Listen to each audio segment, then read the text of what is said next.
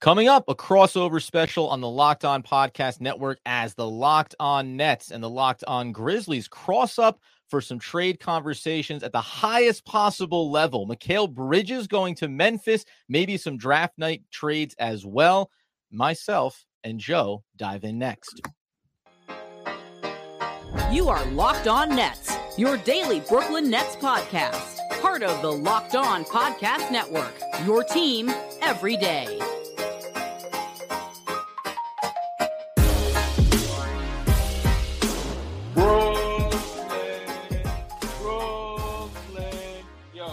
All right, welcome into a very special crossover edition. As we mentioned at the top, we have Joe Mullinax from the Locked On Grizzlies podcast. I'm Adam Armbrecht, obviously from Locked On Nets. And we're going to dive into the conversation here discussing, Joe, what you and I have mulled this around a little bit as I welcome you into this one. Yeah, thanks for having me. Yeah, of course, dude. So the highest level here, we said, going to talk about Mikal Bridges, a possible blockbuster trade. That's what everybody wants to do. And then maybe the other versions of this thing where both teams can still stand to benefit at different points of their franchise. But welcome into the show. How we doing? I'm doing okay. I'm doing okay. You know, DeMichael Cole is my co-host on Locked On Grizzlies. He's the Grizzlies beat writer for the Commercial Appeal. He's the more serious host of the podcast. I'm the one who comes up with the harebrained schemes like trading for Mikal Bridges. So, the Nets have always been a team that Grizzlies fans and media have looked at and said, oh, they've got a lot of wings. Memphis needs a wing. Maybe there could be a deal there. So it makes sense for us to do this. Yeah, and it's funny, Doug Norrie, obviously co-host on Locked On Nets with me. Like, I like to get into the trade waters because I think it's fun. It doesn't mean that I think it's the best move for the Nets or it's the right move, but right. I don't mind playing around in those waters and going, oh, that's interesting, right? How much could we get here? And the way that this particular one started off was you put it out on your Twitter timeline. I shared it to mine as well, where you asserted the package. This is what, we were beating it around in the DMs. Right. You said, this is what I think would be the best possible package that Memphis would go to the table with if Mikal Bridges were to be out there. So running it down just quickly here, Tyus Jones, Zaire Williams, Aldama, 4 first-round picks, 2 first-round swaps. That's the baseline, and some protected there mixed in as well. What did you get feedback-wise from the Grizzlies fan base when you put it up on your side? The way I looked at it being the best was Mikal Bridges is the top tier, in my opinion, of the type of players that the Memphis Grizzlies can get without including Desmond Bane. Like Jaylen Brown, you probably need to include Desmond Bane. Paul George even. Maybe we could have a little debate about that. But, at least in terms of name recognition, maybe that would need Desmond Bane, even though his money is different, all those sorts of things. There's context there that makes it a little bit more complicated. Mikal Bridges seems like the best guy available that wouldn't cost you that. And for me, looking at the Memphis Grizzlies, you have Ja Morant, who, even with all the things going on, he just signed a 5-year max contract. He's not going anywhere. With him, Bane, Jaren Jackson Jr., that's a pretty strong big three, pretty strong core three, one superstar level player in Morant. Jaren isn't that far off, reigning defensive player of the year. And then Bane, when he's at his best, is an all-star caliber type of wing. I think Mikal Bridges is a perfect fit alongside those guys. As a 3-and-D guy that can also create off the dribble. He's not just a three-point shooter. He's not just a defender. There's many layers to his game. But he thrives and is so successful in those places that I think that he stands out among the rest of the NBA. When you look at him, you're like, that guy with Morant, Bane, and Jackson Jr., that is a championship core. So that is why I would be willing to just throw the house aside from Bane at the Nets to try to get Bridges, which, even with all those picks, it's still probably not working. Well, it's funny because it's a rare thing. We talk about it all the time, right? The Brooklyn Nets are in a weird kind of set of circumstances. Mikal Bridges shows off this next level to his game after the trade from Phoenix with Kevin Durant.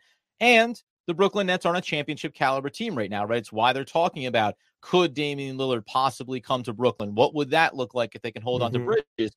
But in the absence of that, it's teams like Memphis around the league that are going to say, oh yeah, there's a player that is of a certain caliber and also is on a team that might be willing to do it.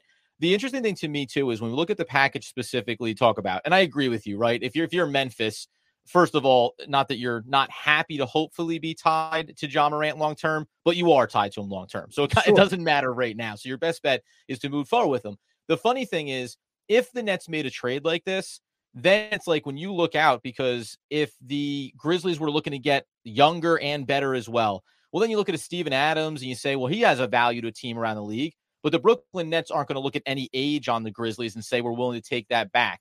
Aldama in this is clearly, to me, moving past the picks, he's the guy that gets me excited. Because when you go and look at his numbers and you see how he improved year over year in his first 2 seasons in the league, gets the field goal percentage back on track, doubles up his minutes, improves the three-point shooting in leaps and bounds, was only shooting 12% in his rookie season, right? Free throw shooting improves as well. You can really look at him and say, this is a piece that the Brooklyn Nets organizationally could look at and say, hey, we can use him as a foundational piece, young, fits with some timelines, and you can just make some other moves with him, right? Like you feel like there's a weapon there. This Zaire Williams piece of it is funny to me because he's borderline at the point of being like, hey, he's under control. It's not expensive, but does it matter? Because he is going the exact opposite direction, right? All the numbers are going the wrong way. You don't know where his value is going to be. And that's where I think all of the picks obviously being valuable, I think at some point, if you were the Brooklyn Nets, you would say, well, keep a couple of those first round picks and let's talk about some higher profile guys. Now, is Memphis going to be willing to part with Bane? You get into the Xavier Tillman. I'm not going to mention Jaren Jackson Jr., right? But that's where I think a deal like this would probably fall apart, is that the Nets would say, we already have a pretty big stockpile of draft capital. We do get back 2024 where we lack first round picks, but Memphis is going to be good, you assume, if we make a deal like this.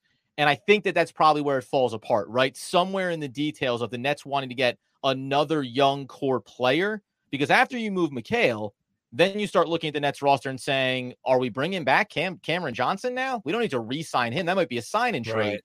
And the Nets young players aren't good enough, right? Cam Thomas is not the future of this team. Day'Ron Sharpe is not the future of this team. Nicholas Claxton is great, but he might not be a part of the future if you start getting rid of some of the other talented players. No, that's very fair. And I do think, Zach Kleiman, the Grizzlies general manager, says all the time, in order for a deal to happen, it takes 2 teams. So I could sit there as a mock GM or a fake GM and throw a bunch of first round picks at somebody, but the opposing team has to find value in those picks. I think that Santi Aldama and Tyus Jones are their 2 most valuable trade pieces. I think that Tyus Jones, the numbers of him as a starter in the NBA are pretty staggering. And comparing those to when he's a reserve, which obviously in Memphis he would be. So I know we'll talk more about Tyus here in a little bit. Yeah, I am most interested in Tyus, Santi. I don't really want to trade Santi, but I'm also semi-realistic, understanding that in order to get a player like a Mikal Bridges, an actually valuable young piece, Santi is almost 7 feet tall, and his 3-point shooting, a lot of 5-out type of sets are more realistic if you have Santi Aldama on your roster. So I figured that the answer would be no for this hypothetical trade.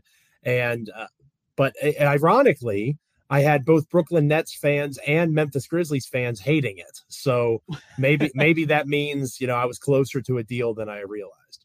Yeah, and I think ultimately, as we said, when we threw these polls up on Twitter, the bulk of it, at least from a Brooklyn Nets fan perspective, was Memphis would say yes to it. The Nets would say no. The Nets wouldn't be big on it. But by the way, the both say yes. Yeah, that was the least favorable outcome when you talk about polling the fan base. And to your point, though, that means you might be closer to it than you think you are, but it probably falls around in the details somewhere, knowing that Memphis doesn't want to gut some of their young talent in order to bring in a player like Mikal Bridges. Coming up here in a second, though, we're going to talk about what I think could even be the more fascinating idea of the Grizzlies and the Nets making trades, and that's around veteran players like Dorian Finney-Smith, Royce O'Neal, and getting more talent like that who have playoff talent on their resume, putting them around Ja Morant, around Desmond Bane, and the Memphis Grizzlies. We'll dive into that here coming up in just 1 second. But before we do, you know that if you're the Memphis Grizzlies, quite frankly, for a championship team, it's all about making sure every player is a perfect fit. It's the same when it comes to your vehicle. Every part needs to fit just right. So the next time that you need parts and accessories, head over to eBay Motors. With eBay's guaranteed fit, you can be sure every part you need is going to fit right the first time around. or your money back. Because just like in sports, confidence is the name of the game. And when you shop at eBay Motors, you know you're going to be doing just that. And with over 122 million parts to choose from, you'll be back in the game in no time. After all, it's easy to bring home a win when the right parts are guaranteed. The right parts, the right fit, and the right prices on ebaymotors.com. Let's ride. eBay's guaranteed fit, only available to U.S. customers. Flexible, eligible items only. Exclusions, they do apply. All right. So this is where I think it actually does get more fascinating to me. Because I think that Mikal Bridges, you and I both agree, no matter what, you look at these things and you say, hey, if I can get better, I'll get better. But the Nets have made it pretty clear. Mikal is not going anywhere, and it would take a sizable borderline, criminal haul for them to make that kind of decision. There are reports that the Grizzlies already offered 4 first-round picks for Mikal Bridges, and Brooklyn they already were the pass-through team. Right. Going back to the trade deadline last season, they were the team that said, we'll give you 4 first-rounders. So if you're not willing to do it then and you're Brooklyn, and now you get the taste and Mikal looks even better, it's going to be hard to say that even with the players thrown in, is going to be enough. But Correct. When it comes to draft night, and we're calling them draft night trades, the Brooklyn Nets do have this other thing going on, and that's a couple of players on their roster, the first of which is Dorian Finney-Smith. And you brought him up as being, I think, the more ideal fit when you look at a veteran to bring into the fold for the Memphis Grizzlies. Under control for the next few seasons, team-friendly contract, and a player that reportedly at the deadline as well for the Nets could have brought in 2 first-round picks. What was your trade package trying to get Dorian Finney-Smith over to Memphis, and then talking about, obviously, which players you're willing to part with? I'm not as high on Dorian Finney-Smith. If my partner DeMichael Cole were here, but I'm not going to tell you that because I want the deal. If my partner DeMichael Cole were here, he's the one who believes in DFS. Obviously everybody has access to these numbers, but in watching Dallas and knowing the way that he's played these last few years, he has not been a primary 3 in a long time. In the last few years, he's been more of a 4, a small ball 4, than he has been a 3. And the Grizzlies are trying to replace a 3. Like Dylan Brooks is not a small ball 4. He might have defended Karl Anthony Towns a few times or LeBron James, and that ended poorly for him and for the Grizzlies. But he's not that, right? He's a true perimeter 3. I'm not sure DFS is. So your suggestion here of Clark for Finney-Smith makes it a little more interesting to me, because it is Brooklyn deciding to invest in a player who's injured, right? Like Brandon Clark is coming off of an Achilles tear. So he is under contract, again, team-friendly deal. I think it's $12.5 million or so over the next 4 seasons. So it's a team-friendly contract, and you're betting on him coming back healthy. The current estimates are around January, February, All-Star break when he'd be able to come back. So much of Clark's game is based off of his bounce, right? His ability to get off the floor, a second jump immediately almost after a first one, going all the way back to his time in Gonzaga when he was literally, this is true, the second most efficient basketball player in college behind Zion Williamson. When Clark was that, you saw his leap ability and how that was so vital to what he is. I'm nervous that he's going to lose some of that. No, it's 2023. Lots of better science and surgeries and all that sort of stuff. Players come back from things. Jamal Murray is a great example with his ACL tear. 20 years ago or 30 years ago, that was the end of your career when you tore your ACL. Now he's, cooking the Miami Heat on an almost nightly basis. So I think that it's not necessarily the end of Brandon Clark, but I do think, given Brooklyn's timeline, DFS is the veteran. Right? If you have Dorian Finney-Smith as a third guy, as a reserve player on a team that's trying to win a championship, he makes a lot more sense to me in that role. What Brandon Clark would have been if he wasn't hurt. And Brandon Clark can be patient in terms of injury rehab. He is theoretically the better player, but is taking the larger bet in terms of him recovering. So DFS for Clark is something that I would be more interested in, as opposed to that being the Tyus Jones swing. Because again, I see Tyus Jones as a starting point guard in the NBA, and I think that is more valuable than Brandon Clark. So Clark for DFS makes more sense to me. And on that front too, because when we were batting all these around, going back to saying now, and we even talked about this on our end, Dorian Finney-Smith being reportedly worth 2 first-round picks at the deadline, we said, well, that value is only going to decrease. Now, he did show up in the playoffs in a 4-game sweep at the hands of the 76ers, but his numbers got back there. He did some nice defensive things where I think if you are a Memphis Grizzlies, you can squint and see, right, his value, to your point, is showing up in these spots, being a contributing player, as opposed to what the Nets did after the trade, putting him in the starting lineup, right, and running him out there for far more minutes than I think you really want to maximize what his value is. But if I said Clark and the 25th overall pick in the upcoming draft for Dorian Finney-Smith, is that a move that you're signing off of if you're the Grizzlies? I think I say yes. Yeah, I think I would do that because, again, Brandon Clark's not going to be ready until January or February. And this is me. I can only speak for myself. I am worried about him coming back and being what he was. The Brooklyn Nets, given their timeline, they don't necessarily care as much, right? It's not as big of a deal for them if he doesn't come back the way that they wanted him to. And they can afford to take a risk because if Clark does come back and is really good, they basically have a better, younger DFS, Sean Marion-esque kind of things that Clark can do without the three-point shooting. And that would be extremely valuable. And he fits the timeline of Brooklyn. He fits the one in Memphis too, of course, but he makes more sense for the Nets than DFS does. And because of what Memphis has been through, needing veteran presence, DFS fits what the Grizzlies need in that particular way better than Clark does. And you mentioned it there from the Nets perspective. Clark comes back healthy. He could be a part of the Nets at 26 years old, fits in right with where Mikal Bridges is, with where Cameron Johnson's going to be. They bring him back. Right, a lot of switchability there. Right. And also, he can be a guy that you trade, right? The Brooklyn Nets are kind of in this, let's see how things go over Mikal Bridges' contract. So if it doesn't go the way that you're hoping, you start to look across the roster and say, who around the league finds a Spencer Dinwiddie valuable to their playoff run, right? Who looks at a Cameron Johnson at what could end up being 22, 23 million a year? Who knows how that's going to look back in a couple of seasons, but they're going to be able to shed these contracts too. So if you're the Brooklyn Nets, you look at it not only as getting a first round pick, and maybe they would say, hey, we'd like it in 2024 because we don't need 3 picks from 21 to 25 in this draft, but we also are picking up a guy that we can turn into draft capital down the road and potentially a big trade swing. Is there anybody else saving Tyus Jones for the conversation we're going to have here to close things out in segment 3? Is there anybody else on the roster that if I said, hey, the Brooklyn Nets don't want the pick, we want to give you Dorian Finney-Smith, but we want a player back for him? What's the highest level of player that you would go to if we said, yeah, Clark is injured, we don't want to bring him back, and we're waiting to have a different Tyus Jones discussion? That's an interesting question. I think that Luke Kennard is probably the right answer because the Los Angeles Clippers valued him so little in that trade at the trade deadline. But if you watch the Grizzlies-Lakers series, if Luke Kennard doesn't get hurt, I think there's a decent chance that series goes 7.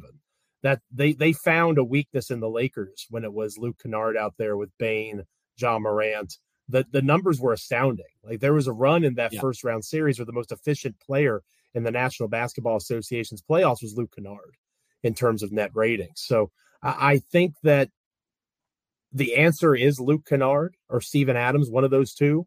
But after watching the postseason with Luke Kennard and the season at large and how different the Grizzlies were without Steven Adams compared to when they did have him, it's hard to say I would trade those guys for a DFS. But again, if you ask my partner, DeMichael Cole, if you ask somebody else, they might have a higher opinion of DFS. I really like the Clark for Finney-Smith idea, but that's because I'm more concerned about what Brandon's going to be coming off of the Achilles than most people are in Memphis. And in my opinion, I think if you're the Brooklyn Nets organization, or, well, there could be a bit of a hedge there. If you're the Brooklyn Nets and you're looking at the landscape, giving up Dorian Finney-Smith for question mark potentially with Clark, there's a risk there. I think Brooklyn Nets fans, I almost know for a fact, that they would send out Dorian Finney-Smith to get a first-round pick and take a flyer on a player like Clark to see what happens, because Smith is older. It's not the timeline you want to be on, and you want to at least give yourself an opportunity to get another young player in the door. And we're starting to see a lot of names in these 20, 25, 30 range in this year's draft. are actually pretty exciting. And even if they are long-term developmental guys, having an extra piece to maybe even move up the board for Brooklyn would be valuable. Coming up here in a second, we'll go ahead and dive into this Tyus Jones discussion. It's the player that Joe is dying to get rid of. The question is, would the Brooklyn let me Nets trade him, please, want to get him on to their roster and form potentially a nice little backcourt with a true point guard? We dive in on that in just one moment. Of course, first, before we do that, we got to let you know that you need to make a fast break over to FanDuel during the NBA playoffs. Why? Because right now, new customers can get a no-sweat first bet up to $2,500. That's $2,500. Even if I said it weird the first time, it still counts as cash. All back in bonus bets if your first bet doesn't win. You know that you get great promotions every single day, like this one, $2,500. You also can get a safe and secure use of the app, knowing that you can put in your bets and get same-day payouts when you hit big. So there's no better place all playoff long for the action than the number one sportsbook in America. Visit FanDuel.com/LockedOn and get a no-sweat first bet up to $2,500. That's FanDuel.com/LockedOn. FanDuel, official betting partner of the NBA. Now, it's interesting because the Clark trade did get me excited because I was scrolling through the Grizzlies roster. I know we want to shed Dorian Finney-Smith, and that one surprised me because I wasn't thinking it until I got to it. But originally, you were talking about a Tyus Jones trade, which, and you and I talked also around the network mock draft. I think we were throwing around a little bit. Mm-hmm. Your desire to get rid of Tyus Jones is so palpable that it gives me pause about wanting to do a trade that involves Tyus Jones. What is the problem that you want to move off of him? There's nothing wrong with Tyus Jones as long as you see him as a starting point guard. As we alluded to earlier in the show, the Memphis Grizzlies already have a starting point guard. He might be doing dumb things right now, and he might be suspended for part of the season, but he is the starting point guard for the Memphis Grizzlies for the next 5 years at least. Trading him makes zero sense. His value has never been lower than it is right now. I don't understand anybody. I just struggle with that mindset. He's on the Grizzlies. They're stuck with him, right? Until he asks for a trade, which I don't think he's going to do because, again, no one to blame for what's happening to Ja Morant but himself. So off on that tangent. Tyus Jones, if you look at his numbers, I think he averaged something like 16 points per game as a starting point guard. He's been the top assist-to-turnover ratio player in the NBA for the last 5 seasons. But if you look at his numbers this past season, when he was a true backup, right? Because people like to throw around how Tyus Jones is the best backup point guard in the NBA. That's not true, depending on how you define it. When he is the true reserve behind Ja Morant, he is nowhere near as good. When he fills in for Ja Morant, he's excellent. He excels. And they are both undersized. I think Ja is 6'3" as a point guard, which is a good size for a point guard in the NBA today. Tyus is 6'1", which is a fine size. But again, Ja cannot play the 2-guard spot. He's not a 3-point threat that way. Right. Defensively, it's a problem. Tyus and Ja cannot play together consistently. So I struggle, Adam, with paying, as we talk about roster construction. Ja Morant's hit the first year of his max contract. Tyus Jones makes $14 million on an expiring deal this coming year. That's $46 or $47 million tied up in 2 guys that can't play together. Yeah. And I'm not cool with that. So that is where my desire to move on from Tyus lies. It has nothing to do with Tyus being bad. If you need a starting point guard, it's the opposite. He's quite good. And I think that Brooklyn could benefit from having a starting point guard. And that's actually where I think it's interesting because he has 1 year remaining, $14 million. So if you're the Brooklyn Nets, you look at this and you say, are we committed to then bringing him back on a long-term deal? Maybe, maybe not, right? We can take a look at how this unfolds and make a decision. And very easily, you can paint the picture where there's a sign and trade next off season with the Brooklyn Nets, sending Tyus Jones to a team where it makes sense at an even higher level, team that's going for championships. But in the short term, the other guy on the Brooklyn Nets roster is Spencer Dinwiddie, who's also going into the final year of his deal. This is where I think it makes a lot of sense because now, the Nets won't be a huge team, but Spencer Dinwiddie, he's an oversized if you put him at the point guard, or right around the right size. He can still hold up if you move him to the 2. You can shuffle Mikal up to the 3, and then just keep moving your pieces. I mean, the NBA is relatively positionless. Nets fans would hate the idea of a small point guard because that's all that they've had. But none of those small point guards have ever been of the caliber I think Tyus Jones would be, to your point, when he's given that starting opportunity. we talked about just the bones of this deal. This is one that you sent to me almost like on the fly. It just came in all of a sudden in my DMs, and it was for the first round pick this year, Tyus Jones, and getting back in return what I think a lot of teams look at and say is maybe the lesser of the Dorian Finney-Smith, Royce O'Neal value if you're bringing in a veteran. Royce O'Neal and also Patty Mills. So Nets fans rejoice automatically because you're shedding Patty Mills' contract, something that the Nets want to move on from. You can think about him being a small backup point guard, not unlike Tyus Jones, but not costing you as much. And the Royce O'Neal fit makes sense for me for Memphis, too, just because it's a veteran player. He showed tremendous versatility for the Brooklyn Nets, played in bigger roles in the small ball lineups, effectively became the facilitator in the second unit for stretches, and it was good enough. And he's 30 years old. So you're surrounding your team potentially with some veteran talent. I love the idea, kind of no matter what the Brooklyn Nets think about Tyus Jones. I love it because the Brooklyn Nets get a first-round pick, and they shed two players that have no long-term future with the Brooklyn Nets beyond this season. There's not, the guaranteed money on Royce O'Neal could mean that he may not even be here regardless of if they're necessarily able to move him. I think that's what they're holding out for is a deal like this. First-round pick, shed money, get a potential starting point guard or at least a really valuable player. Is this maybe the most likely? Like the Mikal Bridges one we can take off the table in a lot of ways, but this feels like a very doable deal if the Memphis Grizzlies, in fact, look at Tyus the way you're discussing it. I think it could potentially expand into the Clark trade, right? Like maybe you do a Clark for Finney-Smith swap and it just becomes one massive deal.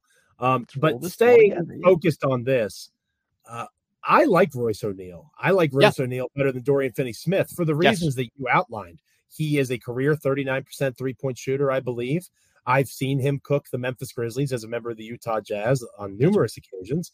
He is the Grizzlies, Darko Rajakovic just was named the Toronto Raptors head coach.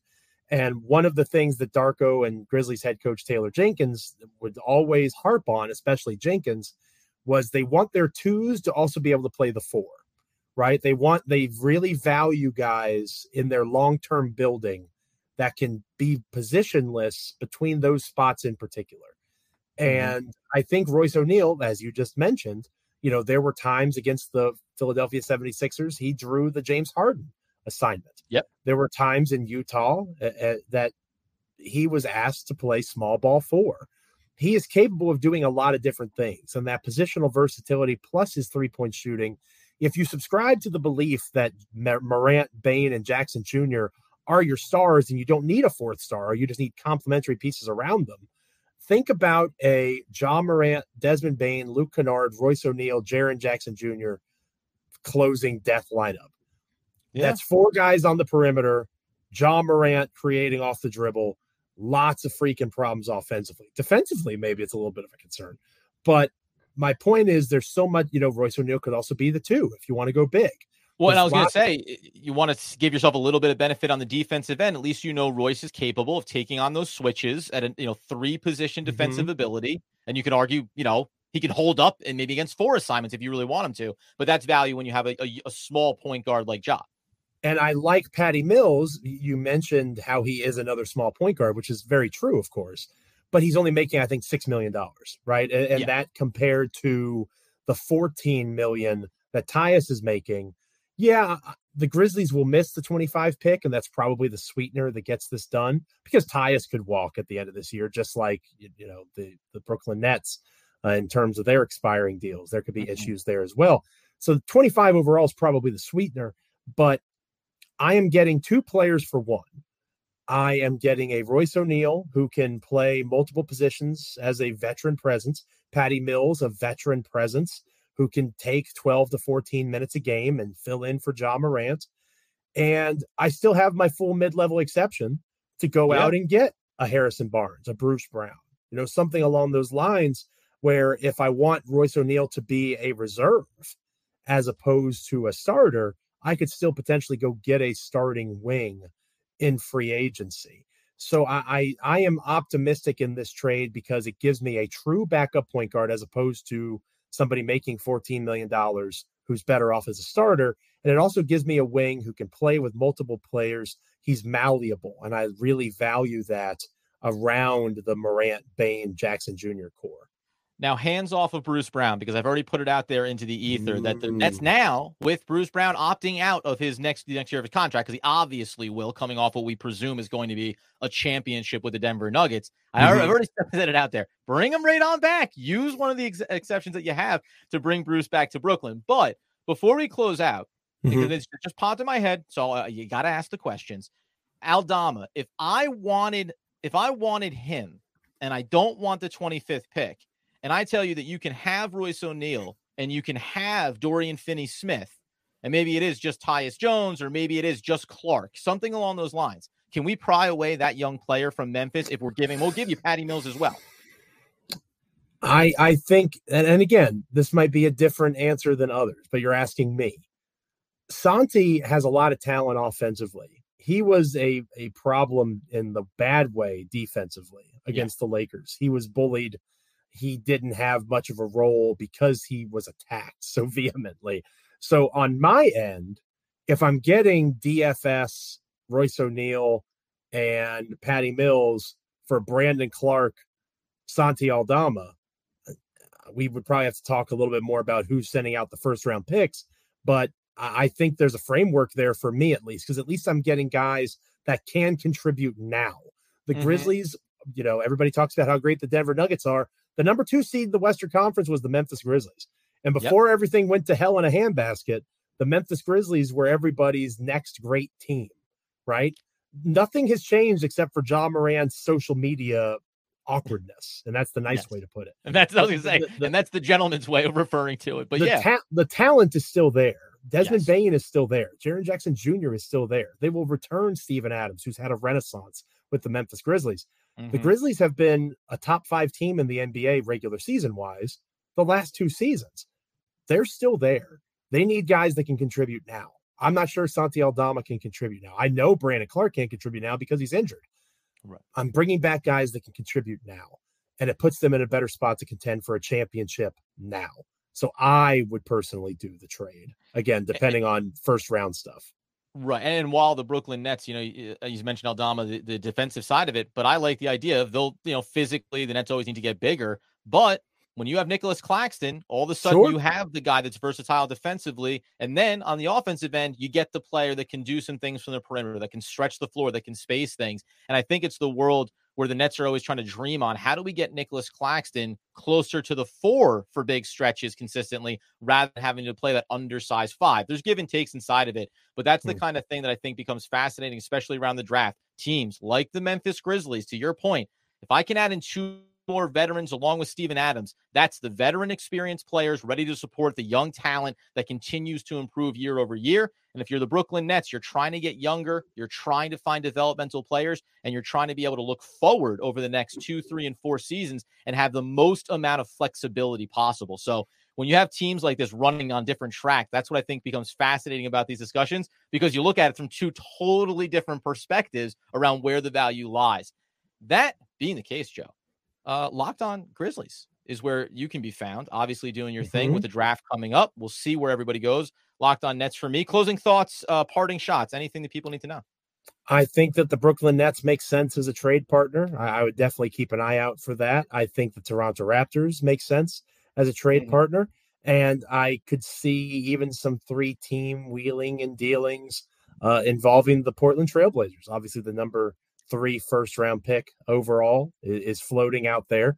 Maybe Portland gets a Mikal and the Grizzlies get something else coming from either Portland or Brooklyn. So I think that there's a contingent of teams that will make some noise in the next several days as the NBA finals end. And, that's the beautiful thing about the NBA, right? The championship series ends, and literally next week, everybody's back to work on the NBA draft. It's not like the NFL in that way. No pauses. The offseason of chaos is ready to explode the second that, again, we think the Denver Nuggets take that ship home. Joe, man, awesome stuff to connect. Hopefully we're discussing on the back end maybe about how these deals came out and you and I were reading the tea leaves correctly. Locked On Grizzlies, Locked On Nets. We'll catch you guys next time right here on the Locked On Podcast Network.